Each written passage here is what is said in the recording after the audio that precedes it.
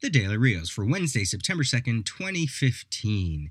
It is New Comics Wednesday. I have 4 recommendations for this morning for you lovely listeners out there. First up, Plutona, number 1, from Image Comics by Jeff Lemire and Emmy Lennox. The blurb is, Plutona follows the mystery of 5 suburban kids who make a shocking discovery while exploring the woods one day after school. So it sort of sounds like this is a superhero riff on Stand By Me. The blurb continues, the body belongs to the world's greatest superhero, Plutona. Led by the headstrong Mai and the troubled Teddy, the kids decide to keep their incredible discovery a secret, but it soon starts to tear their young lives apart, setting them against one another and pulling them into a darkness they may never be able to return from.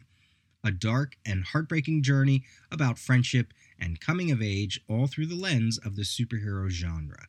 If you're familiar with Jeff Lemire's work, he certainly has a sensibility that I could see playing into this. He has a lot of atmosphere in his work, a lot of emotionality that really can hit you in strange places. And Emmy Lennox, I read an article where she said, the artwork may come across as this being some kind of kid's book, but it most definitely is not. Now, one of the solicits from Image itself described her as an amazing newcomer, and she's not really a newcomer. She's been doing an autobio comic called Emmytown, mostly online, which was then collected in 2 major volumes from Image Comics. One of them is as far back as 5 years ago, where I did a couple of interviews with her on CGS, one from the Emerald City Comic Con. So as far back as October 2010 and March of 2011, she had a couple spots on CGS. So newcomer, perhaps a newcomer to an ongoing title. I'll give them that. But she's not necessarily a newcomer. I think this is one of those projects that Jeff Lemire and Emmy Lennox have been, maybe they wanted to work together for a long time, and they finally found the time to do so. And this feels like a perfect fit between the two of them. So it feels like something that could have come out, years ago, but it just took its time. So Plutona number 1, in stores today. Looks to be like an interesting new Image series. In time for the eventual Netflix series, Marvel is releasing a new set of trades today. Volume 1 of Brian Michael Bendis' Alias, but they're rebranding it with the title that'll be used for Netflix, aka Jessica Jones' Alias. It's collecting the first 9 issues for $25. The issues themselves would have cost you $27, but I'm fairly certain that they're not so easy to find. I don't know if they're up on Marvel's digital platform. Artist Michael Gaydos. About Jessica Jones, a former superhero within the Marvel Universe. Bendis put all of her backstory into the Marvel Universe as the hero known as Jewel, and maybe she might have had a couple other names as well. And when she was a hero, she worked with the Avengers, and she has worked with the Avengers since then, and has formed a relationship with Luke Cage and has a kid. So this is her story. This is her introduction to readers to the Marvel Universe in trade paperback form. So if you are someone who is looking forward to the new series, the new Netflix series, if you like Daredevil and you want to catch yourself up on the next series, this is a perfect volume for you to get. It'll introduce you to the character, enter her story, and it'll connect to what's happening within the TV Netflix universe. All right, then we have from Zest Books, from Colleen Frakes, Prison Island, a graphic memoir, $16.99. The premise on this sounds really interesting. McNeil Island in Washington State was the home of the last prison island in the United States, accessible only by air or sea. It was also home to about 50 families, including Colleen's. Her parents, like nearly everyone else on the island, both worked in the prison, where her father was the prison's captain, and her mother worked in security. In this engaging graphic memoir, Colleen Frakes tells the story of a typical girl growing up in an atypical circumstance. So I'll provide a link for this so you can check out the previews. That just sounds interesting. And it makes me wonder what she's going to write about and what she's going to draw about and what she's going to focus on. So check that out from Zest Books. And finally, from DC Comics, Suicide Squad, the trade paperback, Volume 1. This is a new edition of the original 80s series entitled Trial by Fire. This collects issues 1 through 8 and their story in Secret Origins 14 back in the 80s. They attempted to do a series of trade paperbacks back in 2011, and they got one volume out, the same volume, the same collection, but never continued forward. So, you have to assume there's a new movie coming out. They're going to try to get this volume out and hopefully continue, because it is a fantastic, fantastic series. John Ostrander, Kim Yale, Luke McDonnell on the art, perhaps Terry Austin on the inks.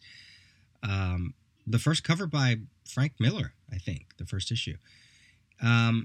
It's just one of those series in the 80s that took me by surprise when it came out. This is a series that came out post Legends, so we're talking 1987, I believe.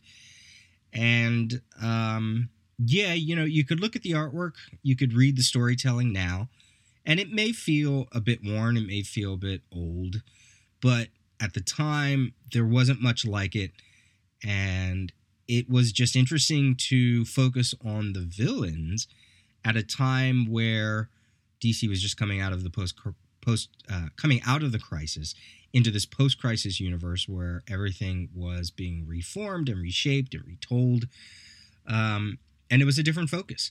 And it was an interesting series. It was political. It made you think about things. It used villains in interesting ways.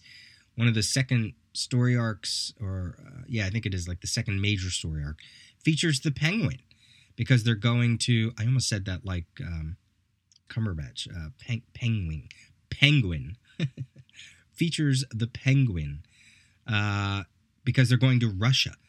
And, I just thought that was interesting. And the main characters are people like Bronze Tiger, Deadshot, which this series made cool. This series also made cool Captain Boomerang. It brought in a new Charlton character, Nightshade, and also the Enchantress, which obviously they're using the Enchantress in the movie. They're using Deadshot in the movie, in the new movie coming out next year. And also Rick Flag and Amanda Waller, all within Belle Reve Prison, which became a very popular location back in the late 80s. People would always show up there, or they would mention it in other comics because it was fun. It was a new DC Universe locale. The series really was just interesting. It became an interesting book to follow. I would say, half of the series is really good, and there are some clunkers here and there, but what a great way to explore the DC universe and use characters like Count Vertigo in different ways, and bring in someone like Vixen and bring in Speedy when he was going off on all of his governmental escapades. It's the series that gave us Oracle. John Ostrander took Barbara Gordon out of The Killing Joke and gave her a new identity, a new mission, and she became Oracle. And it was a mystery for a while. You didn't know who it was, and then suddenly it was revealed that it was Oracle. Barbara Gordon was Oracle, which was really kind of cool. It also gave us the Amanda Waller Batman dynamic that was later mined for the Justice League Unlimited cartoon. So if you can remember some scenes in the Justice League Unlimited cartoon between the two of them, this is the series that started that.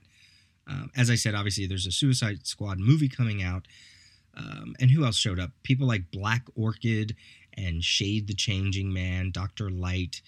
There was a story later in its run about the Atom, Ray Palmer, going missing. And was there some kind of imposter? It was just a strange little story.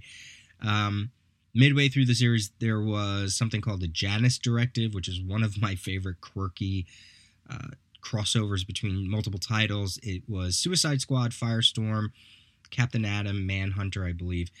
And it featured war games between all the major covert operations within the DC universe. So things like Task Force X, Project Atom, Force of July, Checkmate, Cobra from the 70s series, Sarge Steel, Peacemaker. And it was wonky and weird, but it had a great premise.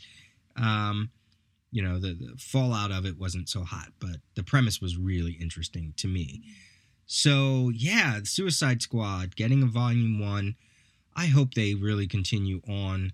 I used to have this series. I sold it on eBay, of course. It's one of those that I would always love to get back again, especially to do a reread now.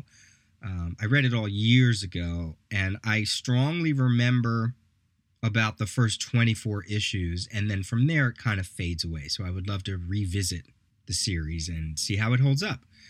So there you go. Those are your selections for today. This has been The Daily Rios, episode 308. You can reach me at peter@thedailyrrios.com. Have a good day. Let me know what you bought or what you are interested in today, and I will talk to you tomorrow.